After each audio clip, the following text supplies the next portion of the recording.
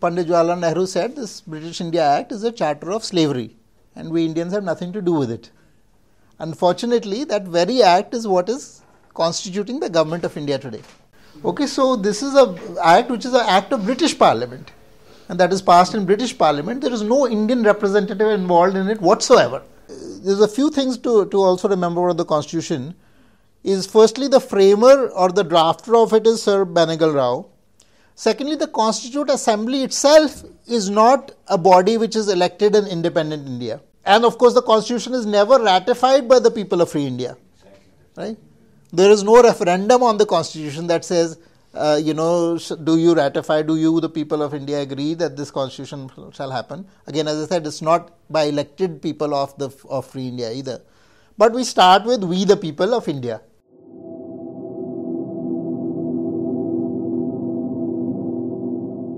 So this topic I've been playing with for a while, which is India as a colonial state. So a lot of times we have this idea that in 1947 we got independence. But if we look at the institutions of the state, they are exactly the same as they were before we got independence. So the real question I'm asking is, are we independent and in what ways are we still a colonial state? And I'm glad we have some people from the bureaucracy and many other different areas. Shri Mani has written an excellent book also, welcome him as well. So to get a little bit of perspective, and I also shared this a lot of these times. In fact, Sir here was asking, how do I do the research and what is the way that one gets to write or research a topic. I find the primary field of research is tapping into one's own experience. In fact, Bala Gangadhar, who I regard as one of my really inspiring teachers, he's the person who's in Belgium who's written Heathen in His Blindness. He says colonialism is immoral because it robs us from accessing our own experience. It robs us from accessing our own experience. So our experience itself gets mediated by what the colonial gaze is. And this is what I find all over India, that we are that is the sort of mediator. When we talk about caste, it's like the theory of caste that's handed down to us. We talk about social problems, again it's the gaze that is handed down to us, and we use that gaze to look at society. So I think the biggest place for understanding is actually to excavate our own experience. So I'll start by talking about my own experience. I've lived about half the time in America and half the time in India. So it's a really nice way to study two cultures, two societies, and two systems. And I've been, even in the US, I've been kind of pushing the edge of understanding society in terms of what I'm experiencing. I'm not restricted myself to a very small circle. I actually teach, for instance, in the prison system. I teach the Art of Living course. So I get to meet people who are in prison and interact with them and hear their stories, hear their life stories. What are their experiences? So many different range of experience through interactions, through my job, through relationships have been part of the journey. So I'll tell you one experience that happened to me in the US. Passport मेरा खो गया, Indian passport मेरा खो गया. तो मैंने Indian embassy को call किया तो उन्होंने कहा जी पुलिस रिपोर्ट चाहिए.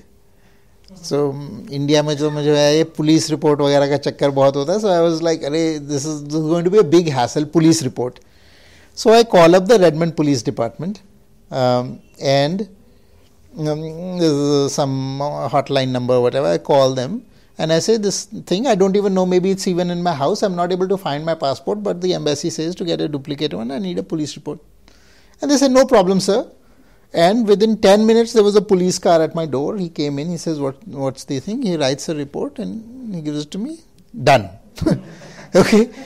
So this was a very dramatically different experience from the experience I had of dealing with the police in India.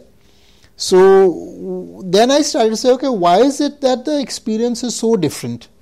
Because it is the British only that set up the system in the US. because a lot of the people who came initially were the English colonies were there, and the same English people set up the system here. So why is it that the experience of a customer service in relationship to the government is so different? And I'll give you the other example. There was a lathi charge at a cricket match in Faridabad, and many people were hurt, and it was there was some error had been done by the system themselves. Some duplicate tickets had been issued, so there was people who were protesting, and then the police did a very violent lathi charge, and then later on the police statement came that the people needed to be taught discipline. So what kind of state thinks that its job is to teach people lessons, is to teach people discipline, is to fix the people? And this I find is the basic difference between a colonial state and a non-colonial state. Normally you'd say that we elect the government or we select the government, and the idea is that these are people's representative. At least that's the fib, or that's the figment, right? These are people's representative. People's representative means that it should be their job to represent us, to represent our problems, to represent our issues. But the colonial state doesn't think that it's representing the people. The colonial thinks its job is to fix the people. And that is what I see is the basic difference between the colonial state and one which is not organized around that line. So, this is just a brief thing about how this is US population in 1790. The second column will actually show the number of people based on the origin of the country they came from. As you see, 2.1 million out of this is people who came from England. And out of the remaining, the majority are actually slaves who didn't have any say in the matter. So essentially, this is it's also talking about English common law. It's establishing English common law in the territories. And they are also considered a British colony. They get their independence in 1776, and they are having a revolt. So in some senses, it is very similar. But then you look at English common law. English common law is the law that has accrued over centuries in England based on the customs of the people and based on the sensitivity to what is that the people want. Right? And the same English people go to the US and they set up something which is in continuation of that law. So what happens in India? In India, we also say we are following English law in some senses, but this is not our law. It is the law of the English people. It is the law that is built on their customs. It is a law which is built on their history. It has no relationship actually to our history, to our customs, to our system. So it is completely insensitive, in fact. So if I look at the Supreme Court of India, the little motto that they have in the bottom is the only place in the Supreme Court where you will find any use of Devanagari script. This is the entire voluminous instance of Devanagari is all summarized, not summarized, entirely contained in that one phrase. Okay, because in the Supreme Court of India, you cannot use any Indian language. You can only use English. So the question is, now when the Supreme Court gives a judgment, we say, no, this is the law of the land. No, we are using phrases like law of the land. But of which land is this the law? It's certainly not the law of the land of our land. In fact, it has no relationship to our land. Right? It is something that is something that has come and has been placed on top of us. It does not its roots are not in our land. It does not look at the history of jurisprudence in our land. Doesn't look at the history of the traditions in our land. It is something that comes from the top. And so Supreme Court, of course, has been very active in civilizing us brown natives in recent times.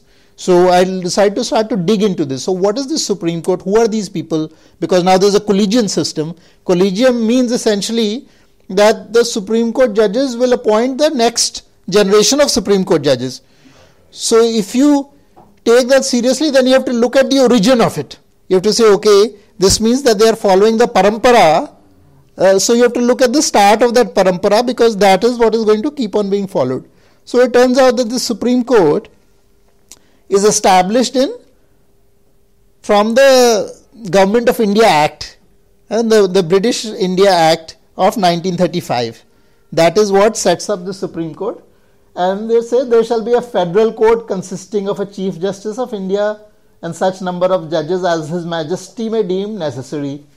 Okay, so His Majesty has set up this court and has appointed this first set of judges. And now we are saying there is a collegium system where these judges will keep on appointing other judges, which means that the Majesty's law is being enforced and followed, and the Majesty's mechanisms of law is being enforced and followed. What kind of judges needed, what kind of qualification was needed? You have either to have been 5 years a judge of a high court in British India, or a barrister of England or North Ireland of at least 10 years, or a member of the faculty of advocates in Scotland for at least 10 years. So this is the criteria by which you would get appointed a judge in the Supreme Court of India. And absolutely nothing changes when 1947 happens. All you do is there's a little signboard, somebody comes and removes that, takes off federal court and puts Supreme Court. That is mostly the extent of the changes that happened. Now they say, well, we got a new constitution. Now we have to look at where this constitution came from. So the story of the constitution is unfortunately not any better than the story of the Supreme Court. So we'll dig into it a little bit in the constitution. But it's very important. This 1935 British India Act, for anybody who's really interested in probing the history, I would really recommend you read this act, because we realize that pretty much all of so-called independent India is being still governed by this act in all the branches of government. Okay, so this is an act which is an act of British Parliament, and that is passed in British Parliament. There is no Indian representative involved in it whatsoever. And that is the governing act which is largely governing India. We have some fictions of, having some constitution, some Bill of Rights were added and so on and so forth. And it's very clear, all of when this roster issue came up in the Supreme Court, who's going to determine the roster, all this is set in this act. This is coming from this 1935 act only. And all proceedings of the federal court shall be in the English language. This is also recently some judge from I think UP came and started to argue in the Supreme Court in Hindi, and the judge scolded him, saying, don't you know this is the Supreme Court of India, you can only talk in English.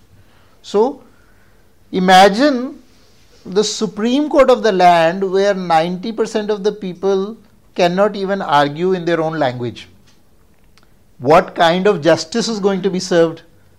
Right? The only justice is going to be served is the justice of the English, which is by the English and for the English.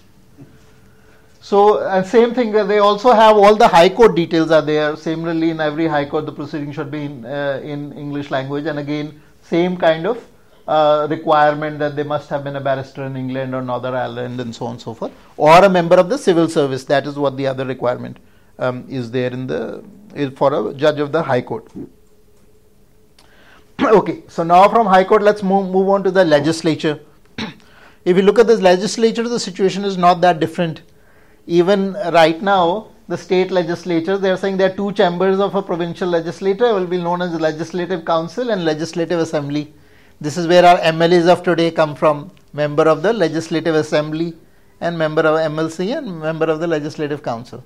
Okay, so all of this is set out in the 1935 British India Act, which is, again, as I said, there is no Indian involved in the framing of this act, and there is no Indianness involved in the framing of this act, because even later on we see even when Indians start getting involved, Indianness is not involved in any way. And I found this very interesting. There is a little provision for the proclamation of emergency, which is the same provision that was used when emergency was proclaimed in 1975. So again, all of this is set out in the 1935 Act that gets used. Okay, so what was the response from Indians of that time when this 1935 Act, which, as I said, the current all the current administration, the state of India is largely based on this act. But then what was the response in India to this 1935 act by the Congress party and others was that this was a charter of slavery. Who made this quote that this was a charter of slavery? A well-recognized figure. So, Pandit Jawaharlal Nehru said this British India Act is a charter of slavery and we Indians have nothing to do with it. Unfortunately, that very act is what is constituting the government of India today. Now we have to come back to the constitution. Now people might say, no, this is not true. The British India Act was there, but we have a new constitution that the court started in, promulgated, and we became a republic in 1950 after the constitution was accepted and so on and so forth. So now we have to look at the history of this constitution. Where is this constitution coming from? So if we look at it, who is actually the framer of the constitution? If you ask any child in India, say who created the constitution, what is the answer? Ambedkar. Ambedkar was the chairman of the drafting committee. But the most of the work was actually done by this one person, and his person's name also again we don't even know recently, but his name is Sir Benegal Narsingh Rao. He is actually the drafter of the Indian Constitution. What does that mean? That means that he is actually the one that he had been in the ICS, he had been an employee of the British government for a long time, and he was the one who actually prepared the entire draft document, which was the Constitution. All the drafting committee did some comments, made some changes, suggestions, then there was a Constitutional Assembly. But he, I would say, is really the writer of the Indian Constitution. He was later on honored also. So who is he? He is an ICS. He was ordered the Companion of the Order of the Indian Empire. He was knighted in 1938. Why is somebody knighted? Because of loyalty to the British Crown. And then, of course, he became the constitutional advisor in 46, and then in 48 he prepared the initial draft. In fact, he is the one who travelled to different countries, including US and other countries, to look at their constitutions and so on and so forth. Yeah. So I would say that for all practical purposes, he is the drafter of the Indian Constitution. And then, of course, other people gave their inputs and so on and so forth. What does he use? Again, the template, he is a long, loyal servant of the British Empire. And the template mainly comes from the British India Act, which is what he uses as the core template. Which is, by the way, the British India Act is the biggest act that the British Parliament has ever passed till that date. It is a 4,000 pages act. Which pretty much governs every single thing about India. 1935, yeah. Did I say, yeah, 1935, the British India Act of 1935 is the longest act passed by the British Parliament. So that was meant for their golden sparrow, so it had to be longer. Yes, because if some master is going to figure out how to manage the servants, then a lot of regulation is not needed. If you compare with the US Constitution is a very small, tiny booklet. Okay. Because the power more or less is vested in the people, right? You don't need a big framework of somebody telling you what to do if the people are considered moral and intelligent enough to figure it out for themselves, right? All you need is some guidelines. But when you are in a civilizing mission, then you need to specify everything as much as possible. So this Benegal Narasimha Rao actually framed it, and then there is another quote that you might be familiar with, who is saying, I am quite prepared to say I shall be the first person to burn it out and do not want it. It does not suit anybody. This is a quote about the Constitution by another well-known figure. So, of course, I think to be fair, we have to look at that in a little bit of a nuance. He's talking about a particular, in a particular context he's speaking about that, and later also. But in any case, there's a few things to also remember about the Constitution. Is firstly, the framer or the drafter of it is Sir Benegal Rao. Secondly, the Constituent Assembly itself is not a body which is elected in independent India. Right? The Constitution Assembly itself comes from an election that is happening pre-British India in terms of who were the representatives. And then after partition, they kind of sorted them out and say, ye representative India ke ho gaye, ye Pakistan ke ho gaye. So the Constituent Assembly itself is a colonial institution coming from pre-partition India. The drafter is clearly taking on the Colonial Act. But then we start with, and of course the Constitution is never ratified by the people of free India. Right? There is no referendum on the Constitution that says, do you ratify, do you, the people of India, agree that this Constitution shall happen? Again, as I said, it's not by elected people of free India either. But we start with we the people of India. Now, how did we the people of India come in this matter? It has nothing to do with the people of India. We should say, we the colonized elite who have been hereby subservient to the British Empire, now deemed to put this structure on the Indian people. I mean, that would be a fair and honest preamble to the Constitution. But that's not now how it is. So now, होना चाहिए या नहीं democratic principal से होना चाहिए कुछ नहीं तो पार्लियामेंट के फर्स्ट सेशन में पास होना चाहिए that was the minimum that not the ultimate that was the minimum that did not happen. It's actually a good question. There are long different histories are there in terms of ratification of the Constitution. For instance, in I think in Brazil there was an entire referendum for that. In the United States it was ratified. See, one of the other things is, a very strange thing happens in India. The Constituent Assembly actually makes the Constitution and it also ratifies the Constitution. Right? It is like saying कि homework दिया है किसी को, है ना, जो जिसने homework किया है वही उसको mark grade भी करेगा. So in the US what happens is that the framers of the Constitution framed it, but then it had to be ratified by each of the states. Right? So each of the states, so the framers and the people who are ratifying it are different. That means there is some check on the people who are framing it because somebody else is going to ratify it. So you have to make sure it's going to be acceptable to those who are going to ratify it.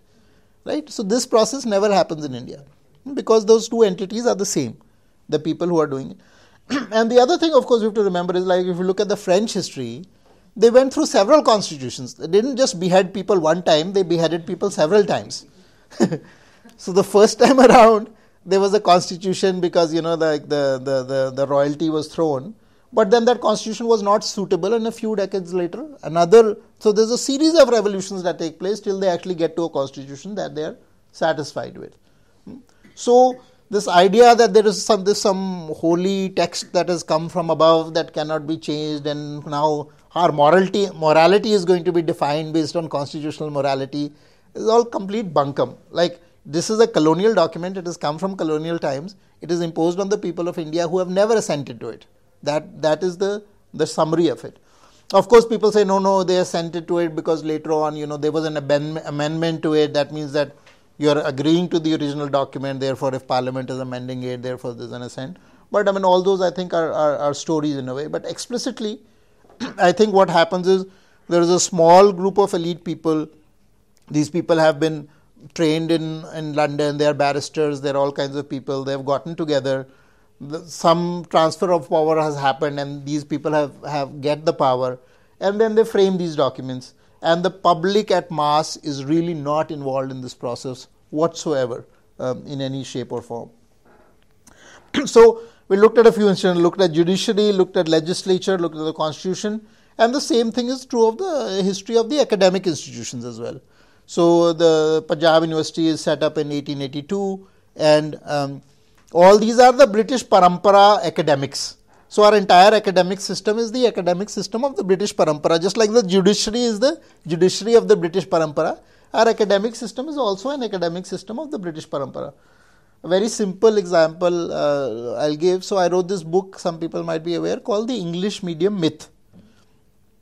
If I look at contemporary India, I would say linguistic discrimination which is pushed by the state is probably the most direct and severe discrimination that ordinary people experience in everyday life.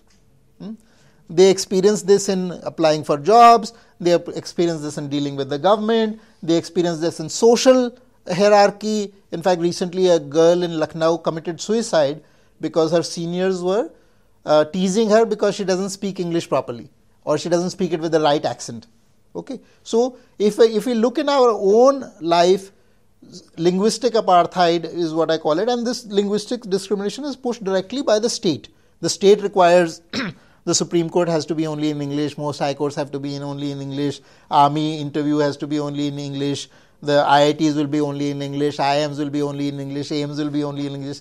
लोग कहते हैं अरे नहीं parents चाह रहे हैं अंग्रेजी और जो है सरकार हिंदी थोप रही है, लेकिन वास्तविकता उसकी बिल्कुल विपरीत है. सरकार हर अंग में अंग्रेजी थोप रही है, हर अंग से अंग्रेजी थोप रही है, और लोगों के पास विकल्प ही नहीं है. लोगों के चाह और ना चाहने का सवाल तो तब आता है ना उनके पास विकल्प हो. मेरे पास ऑप्शन हो कि मैं इंजीनियरिंग पढ़ सकूं हिंदी में, तब मैं कहूँगा कि मैं चाह रहा था लेकिन वो नहीं हुआ. लेकिन ऑप्शन ही नहीं है. मैं मेडिकल कर ही नहीं सकता हिंदी में, मैं इंजीनियरिंग कर ही नहीं सकता हिंदी में, MBA कर ही नहीं सकता हिंदी में, कैट का एंट्रेंस दे ही नहीं सकता हिंदी में. तो या किसी भी और भाषा में, हिंदी की भी नहीं बात कर रहा, मैं तमिल में भी नहीं दे सकता, बंगाली में भी नहीं दे सकता, मलयालम में नहीं दे सकता, सिर्फ इंग्लिश में दे सकता हूँ. So it is coming from that. So in academia when I started writing the book, I thought there would be because this is such a burning contemporary topic of very clear state-based discrimination. This is not some hypothetical thing, oh, maybe there is structural, we talk about structural discrimination, all these things. This is not some idea or some sort of postmodern thing that there is structural discrimination. By law, we can say in each institution of the government, there is clear discrimination. But there is almost no study in academia, or there is very little studies about this discrimination in society or from the state. Very strange, because it's a big social issue, and how come people are not studying? Because academia is studying what they had been told to study. They have been told to study caste discrimination for 100 years. So you will even today find that they are studying that same thing, and they keep on studying it, because एक बारी चरखी वो चला दी है और वो उसको wind up toy की तरह वो चलते रह रहे हैं और उसी के ऊपर वो काम कर रहे हैं.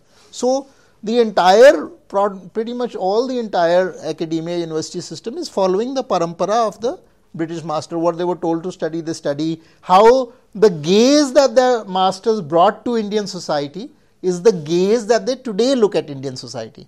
When that IPS officer is saying, I wanted to discipline the people. In fact, even in popular conversation, you'll constantly find that the problem are the people.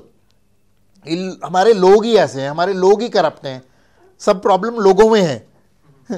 Nobody says that the structure of the state is colonial. It has no relationship to us. It's been imposed on us, and I'll talk about that a little bit. That is the problem. That is not considered the problem. Problem is the people are silly, they are lazy, they are stupid, they are corrupt, they are immoral. Our customs are bad, our society is bad, it's very backward. Right? All these are the descriptions of society, which is the colonial description of society. Right? Which is why the masters came to save us from ourselves. Right?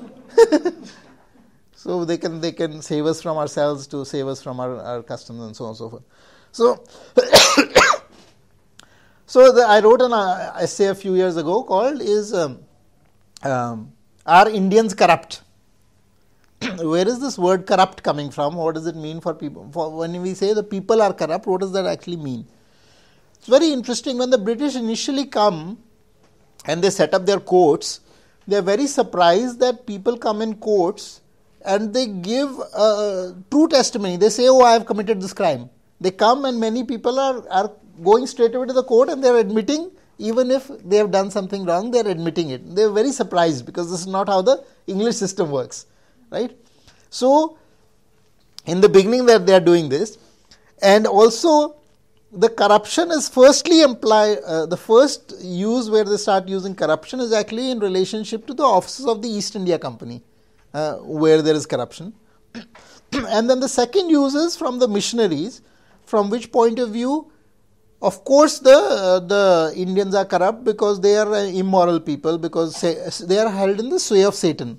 Right, versus people who have been saved by Christianity, right? So these are the kind of, in the early places where you look at where corrupt word is coming from, this is where it comes from.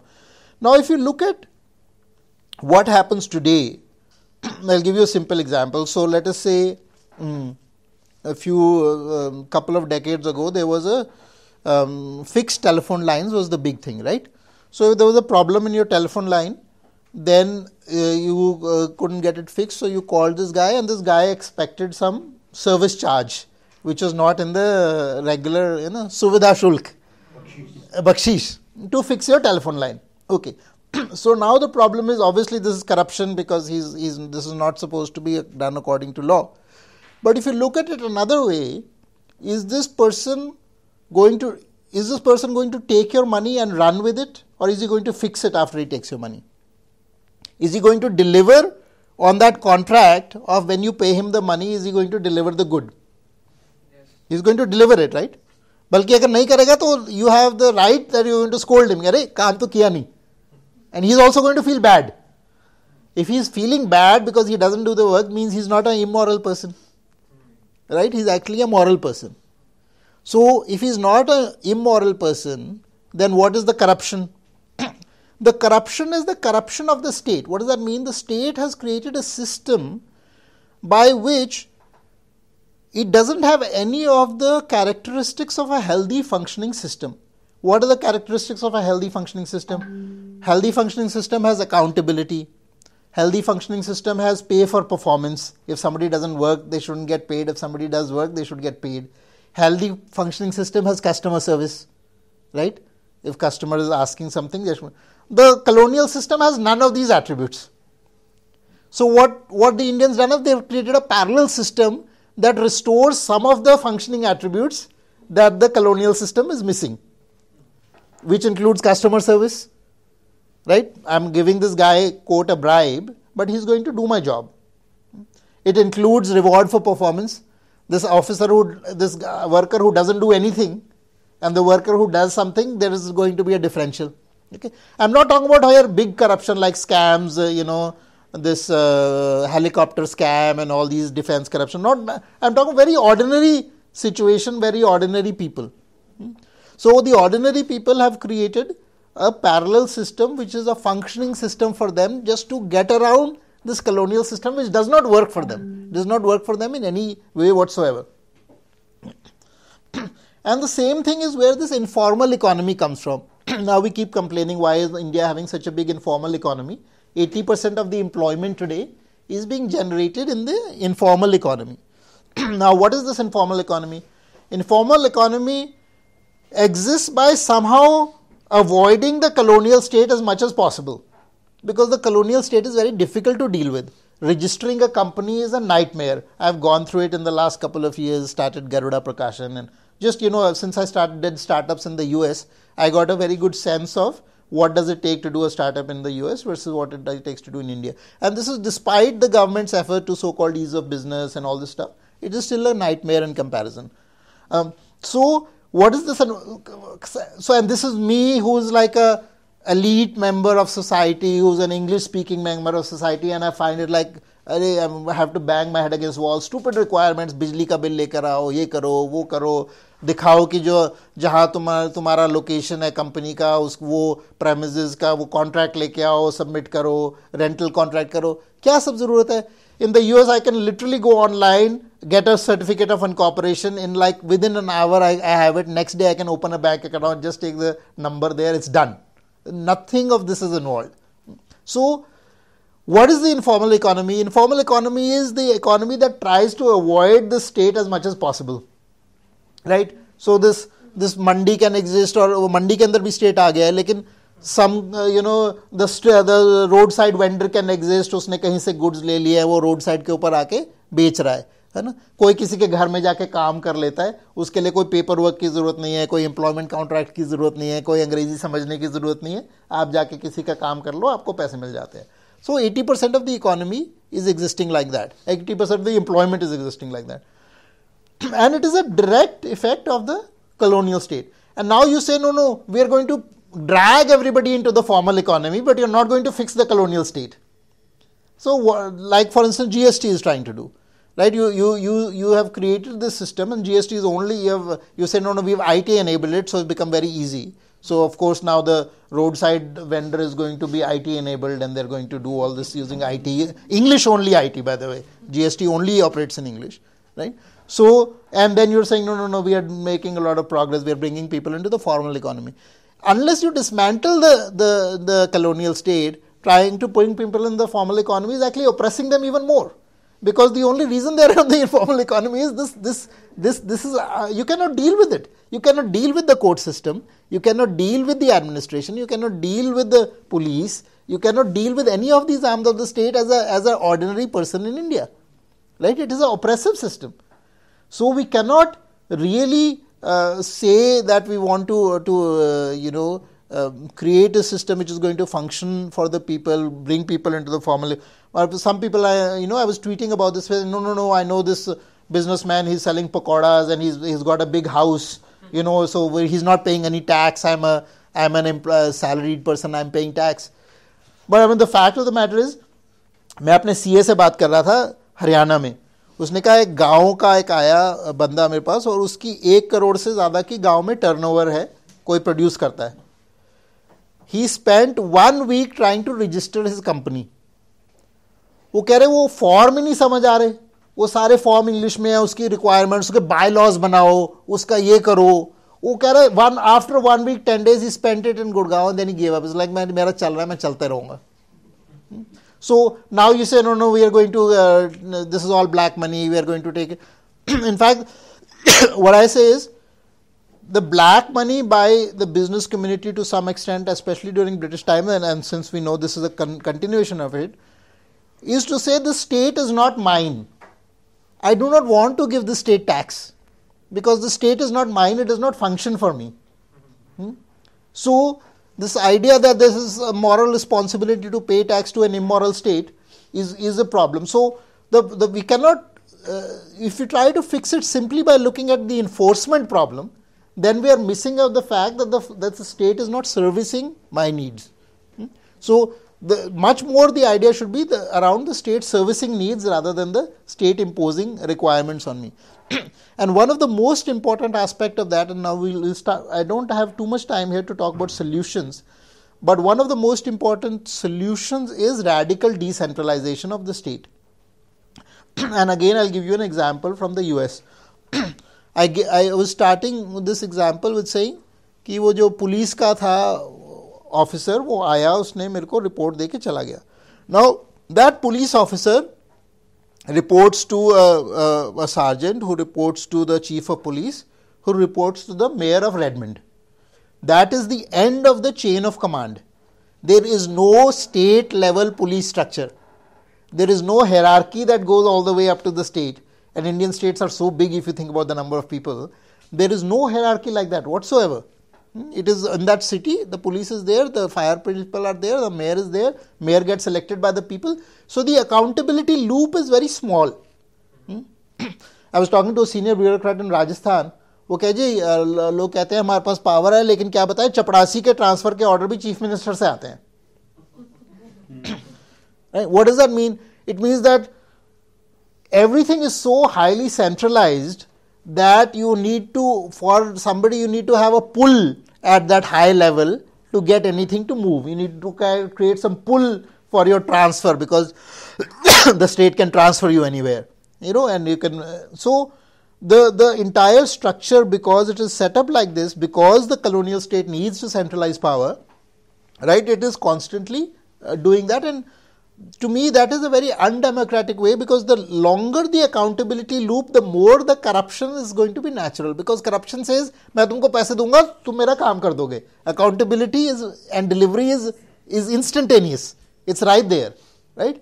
But the bigger this loop of accountability, the more quote corruption is going to happen. So the corruption is not an attribute of the morality of the Indian people.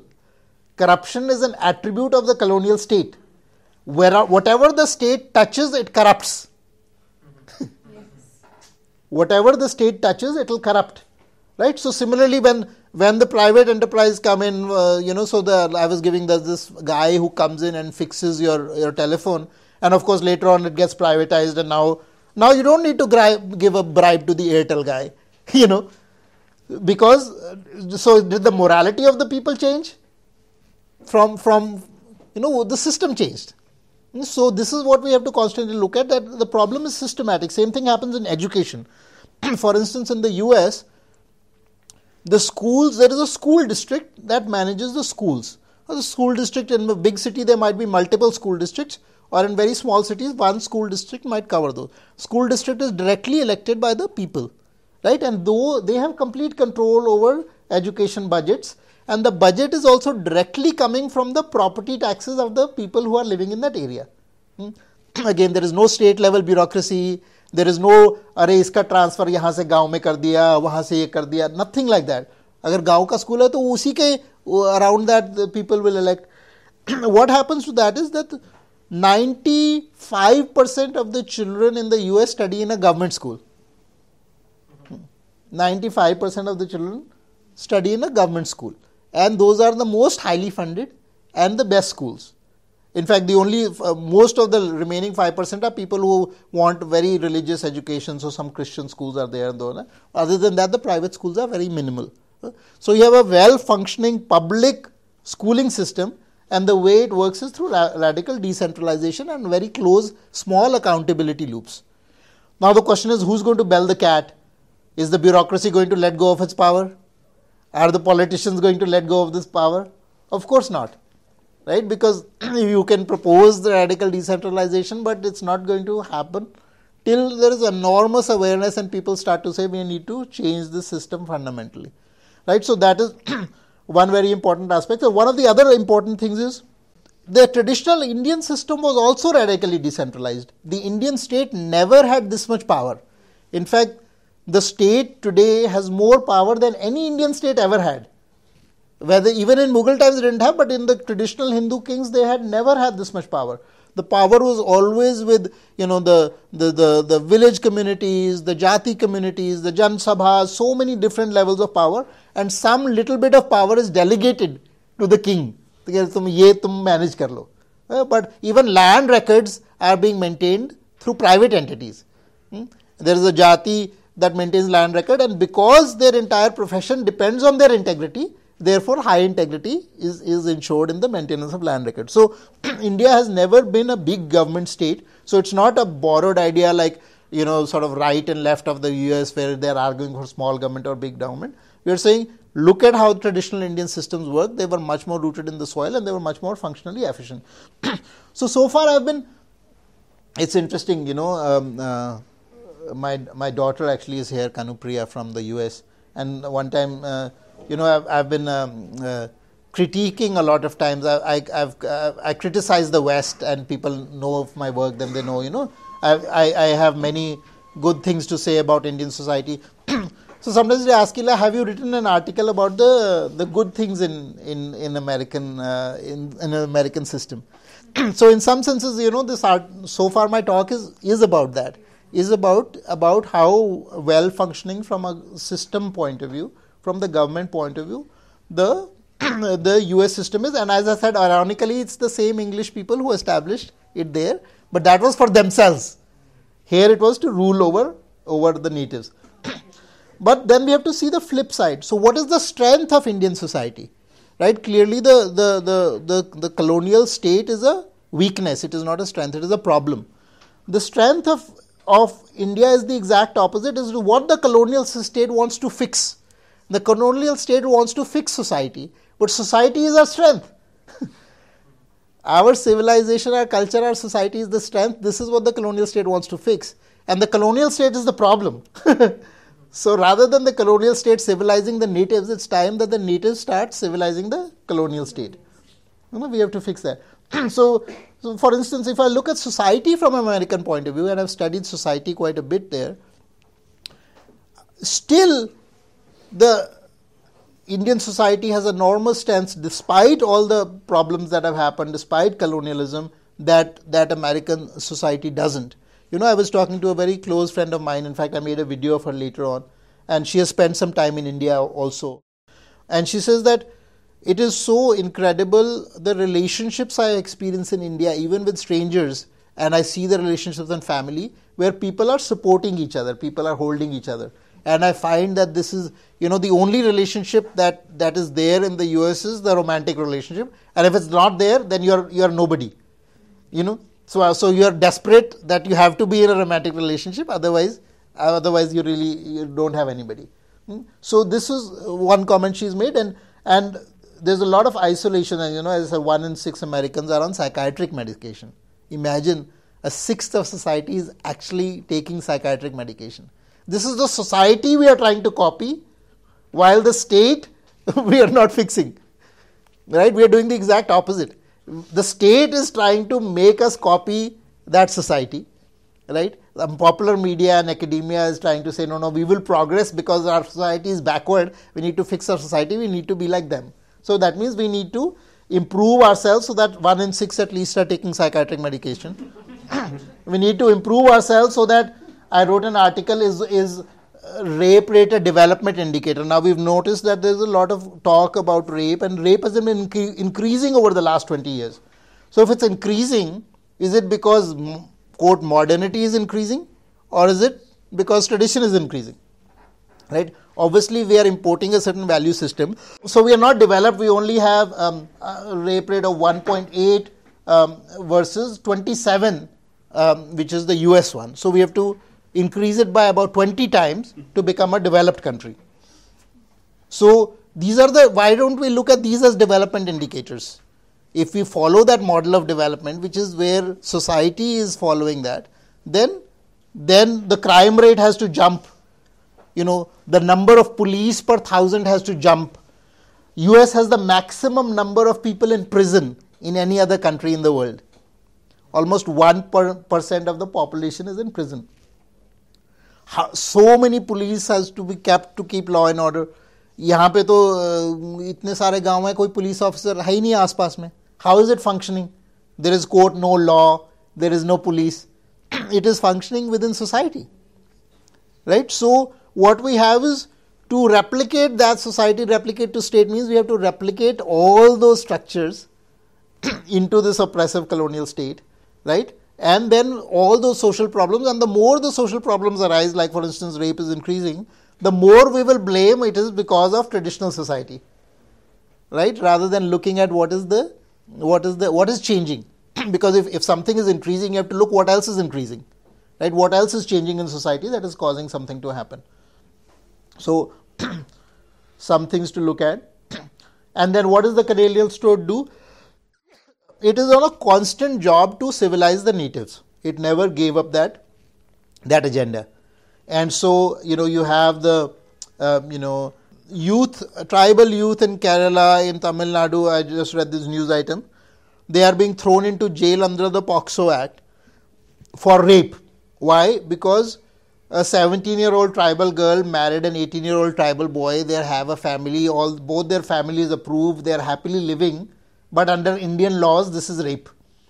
So what you do is, the wife is crying. She has an infant son, but you've taken the husband and you've thrown them into jail. Because NGOs are now found out. Now the NGO system is not only creating these laws, they are making sure they get enforced also. So they report to the police that this has happened, this marriage has happened. Now you throw them in jail. Right? And this is how we want to fix them. So much energy. Of course, in the US, there are still states where 13 is the age of marriage. And the fact is that the only thing that's required is parental consent. Of course, in India, parents can't consent because parents are backward and they need to be civilized. So parental consent has no value whatsoever. Right? Because the state's view of the natives is that we need to fix them and we need to civilize them. And so it does. I would consider this, and this is not just one youth. There are hundreds of youth like this now being put into prison just for, they're peacefully living in the forest. They have nothing to do with the colonial state. Right? They're following their cousin. Then the colonial state comes and throws them into jail because you violated a law that somebody in Delhi made. And similarly, I think the Sabarimala case is also the same thing. Some court sitting in Delhi does not in touch with the ground, has not asked the people what they want. Somebody does a PIL, they might be getting funding from some foreign agency, they do a PIL, and the court issues a diktat. We have decreed that this shall happen. Right? There is no poll, there is no survey, there is no asking the people for what they care about. So we really have to ask the question, is this independence? क्या हम स्वतंत्र है? स्वतंत्र का मतलब क्या? कि हमारा अपना तंत्र, स्वयं का तंत्र से ही स्वतंत्रता है, तो तंत्र तो हमारा नहीं है ना, तंत्र तो ये पूरा का पूरा पराधीन तंत्र है। तो स्वतंत्रता का इसमें कोई एक छोटी तरह से भी स्वतंत्रता अभी आई नहीं है। तो स्वतंत्रता संग्राम छेड़ने की अब आवश्यकता है ना, and that is independence from this colonial state, that is a accretion. It's like somebody sitting on top of our entire civilization, a state which is in conflict with its civilization. Normally a state would be a continuation of our civilization, would represent our civilization, would represent the people, but the state is in fundamental conflict with the civilization, and that is what we have to change. And one idea, there are many ideas, this time I haven't talked about solutions in this talk. One is this right to legislate, which many countries have, in the sense of people's ballot initiatives. Like in Washington state in the US, I can create an initiative. Somebody can create an initiative, and once you have certain number of signatures, that goes on the ballot. The entire citizens of the state of Washington will vote for or against. If it gets voted for, then the legislature is bound to act on it. So again, we are restoring power back to the people. Same thing happened in India. Jury trials were taken out. Jury trials used to happen because anything that would return the power from the institutions of the state to the people need to be removed. So right to legislate and right to adjudicate has to return back to the people. And the way ballot initiatives, referendum, why is it the Sabarimala issue cannot be decided on a referendum? Let people decide. We know what the answer is going to be, right? For so many of these things. So right now you descend into the village, you say no, you are oppressing, you are doing, 2 teenagers have gotten married, now we are going to throw you in jail. So everywhere the relationship. And one of the things that happens is some of the Maoists, or even some of the Kashmiri issues, other things, some of them are rebelling against an oppression of the colonial state. What they don't realize is the colonial state is oppressing everybody. It is not that it's just oppressing Kashmiris, that is just oppressing people in the northeast, or just oppressing Maoists, it's oppressing everybody, because a small select set of people are making the laws, and the discussion happens in a very small elite circle, and then it gets passed. So the more the rights return to the people, the more decentralized we have, those are the directions of the solution. Of course, the solutions have to come from everybody thinking about it and figuring it out.